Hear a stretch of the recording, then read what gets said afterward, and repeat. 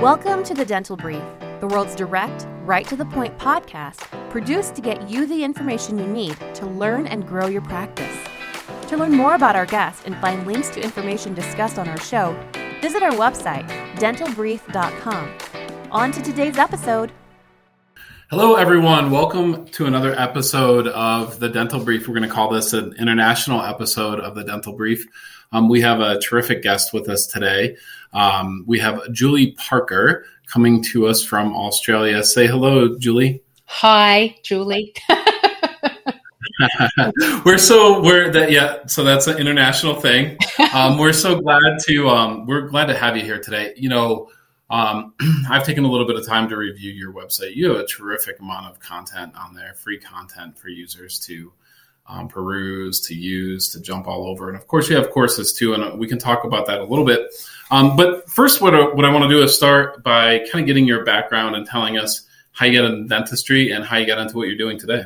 Sure thing. Well, first of all, thank you so much for having me as a guest on your podcast. I enjoy it thoroughly, so I'm thrilled to be part of it on this episode.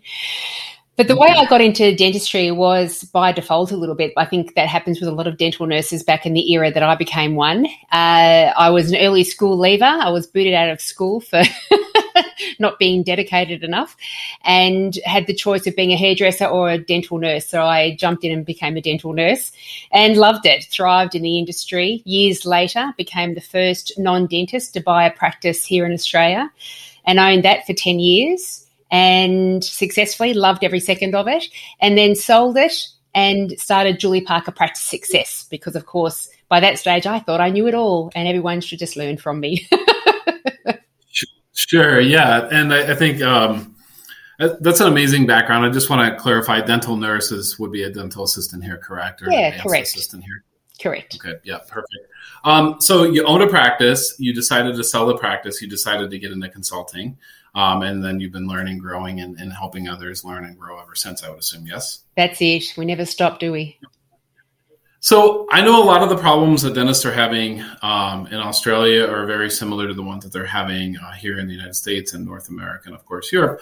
Tell me about some of the problems that you're seeing out there, and we can start to talk about how to overcome those challenges and get better. Initially, it was fear around COVID itself and people being quite reticent about turning up to work.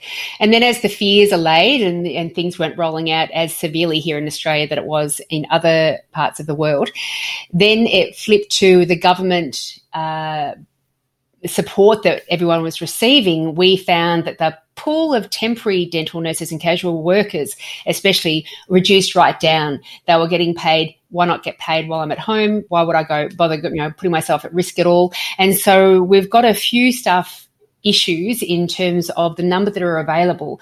But there's also been a trend, and I've heard it's in the UK as well as here, I'm not quite sure if it's over there, that dental assisting is becoming an industry that's really not keeping up with the room for movement and growth and wages as well. And so it's becoming an industry where you would get paid more to hold a stop sign in the middle of a road as a council worker than you would be being paid as a dental assistant. And it's certainly something that needs to shift here in Australia if we want to start to broaden that pool of opportunity out again.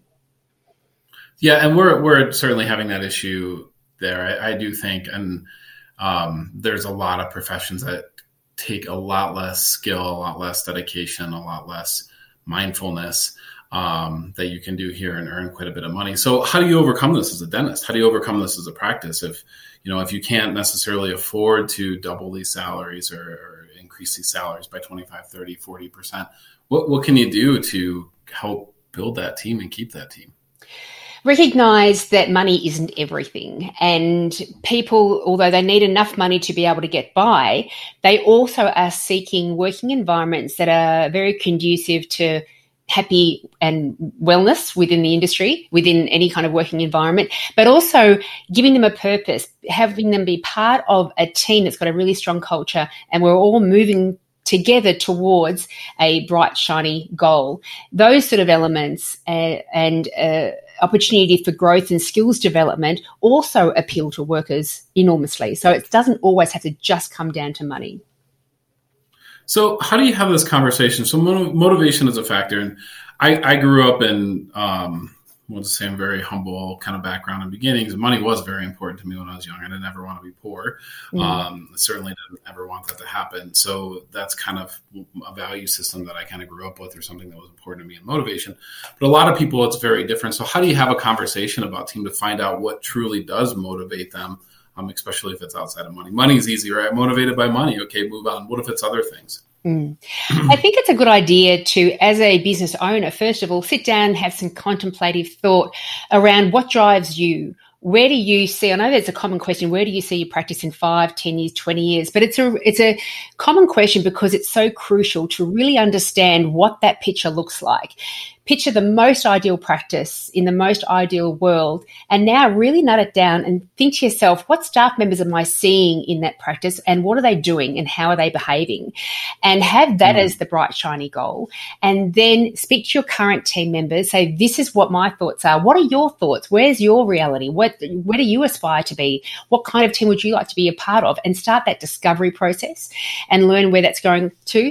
And then with every future hire, you can then be appealing to the characteristics of staff members that are appealed to what you're appealed to. And that's where you can really start formulating a team that are on the same path to this wonderful, as I say, bright, shiny future where we're all going to thrive. That's excellent information and very well said. So what's next? What's the step? You start to have these conversations. You start to bring in team members that kind of fit your why, that align more with you. What's next? How do you continue to build that team? Communication. So set up regular opportunities for communication just through regular staff meetings, morning huddles, where you are constantly getting a gauge of where everyone's head's at, where their enjoyment level's at, and that they've always got that forum to be heard. And I heard somebody say just recently, the 3 most powerful words in this world are not I love you, it's I hear you. And it just speaks to that importance that we all have, that need for acknowledgement, validation, and to be heard. And so recognize that when you're the leader of a whole team, they truly need you to hear what they've got to say, hear what makes them happy, hear what makes them sad. And a couple of great questions to ask team members, not just when they hired, not just halfway through their journey, but consistently all the time at every performance review, if you have those. What elements of working in this place do you love and you never want to see go away? And what elements don't make you all that happy and you'd love to see changed? And concentrating on those 2 questions is a lovely step forward to making sure that your team is going to get better and better and better from day to day moving forward. I've got this concept called what can I do for you? And I've just picked up one of my little wristbands, and it's got what can I do for you written on the side of it. And what can I do for you wristbands, when you implement it as part of your team, it's quite a powerful step. So what can I do for you can be a beautiful customer service policy that you use within your practice, where staff members are always moving around their day, looking at patients, thinking to themselves and acting in accordance with what can I do for you? What can I do to help educate you better about your dental situation? What can I do to make you feel more comfortable? But also, what can I do for you can be your team culture. So your team members are interacting and behaving with one another with what can I do for you being their driving question. What can I do for you? I've got 10 minutes. My patient hasn't turned up. Receptionist, can I help you do anything? What can I do for you? Can I do your steri for you while I'm doing my steri? So what can I do for you is a beautiful team culture policy as well, but also for leadership. And with every performance review, if the leader had on their little wristband to remind them to ask that question, that these are your list of responsibilities, this is the way we behave here at this practice. What can I do for you to help you be a top performer in this practice?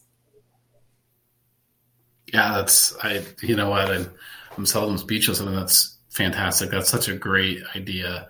Something that any practice can implement literally tomorrow and get going. And I think it's just that you talk about servant leadership. I mean, you talk about assisting, you talk about team building, you talk about camaraderie. I mean, you just summed it all up in about 3 minutes. That's an excellent idea.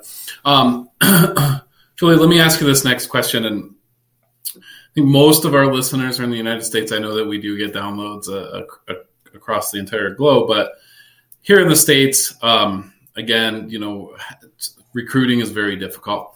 Any insight to any cool awesome ideas that you're seeing practices use in Australia to recruit and bring on talent right now? I'm seeing more and more people make up really creative videos, fun videos showing the practice, the team, all jumping around with lots of energy. Come on board, or you'd love to be part of this team. And I think with the Facebook pages that businesses have now as well, potential candidates are getting a great insight of how that team interacts. And so if you are recruiting, and you've heard that saying, I'm sure you should be constantly recruiting, constantly creating a space within your environment and within your organization where you are applicant ready. You don't have to say, now we need to employ somebody. Let's get a good team culture in place quickly. Let's get a good environment in place. That it's always there.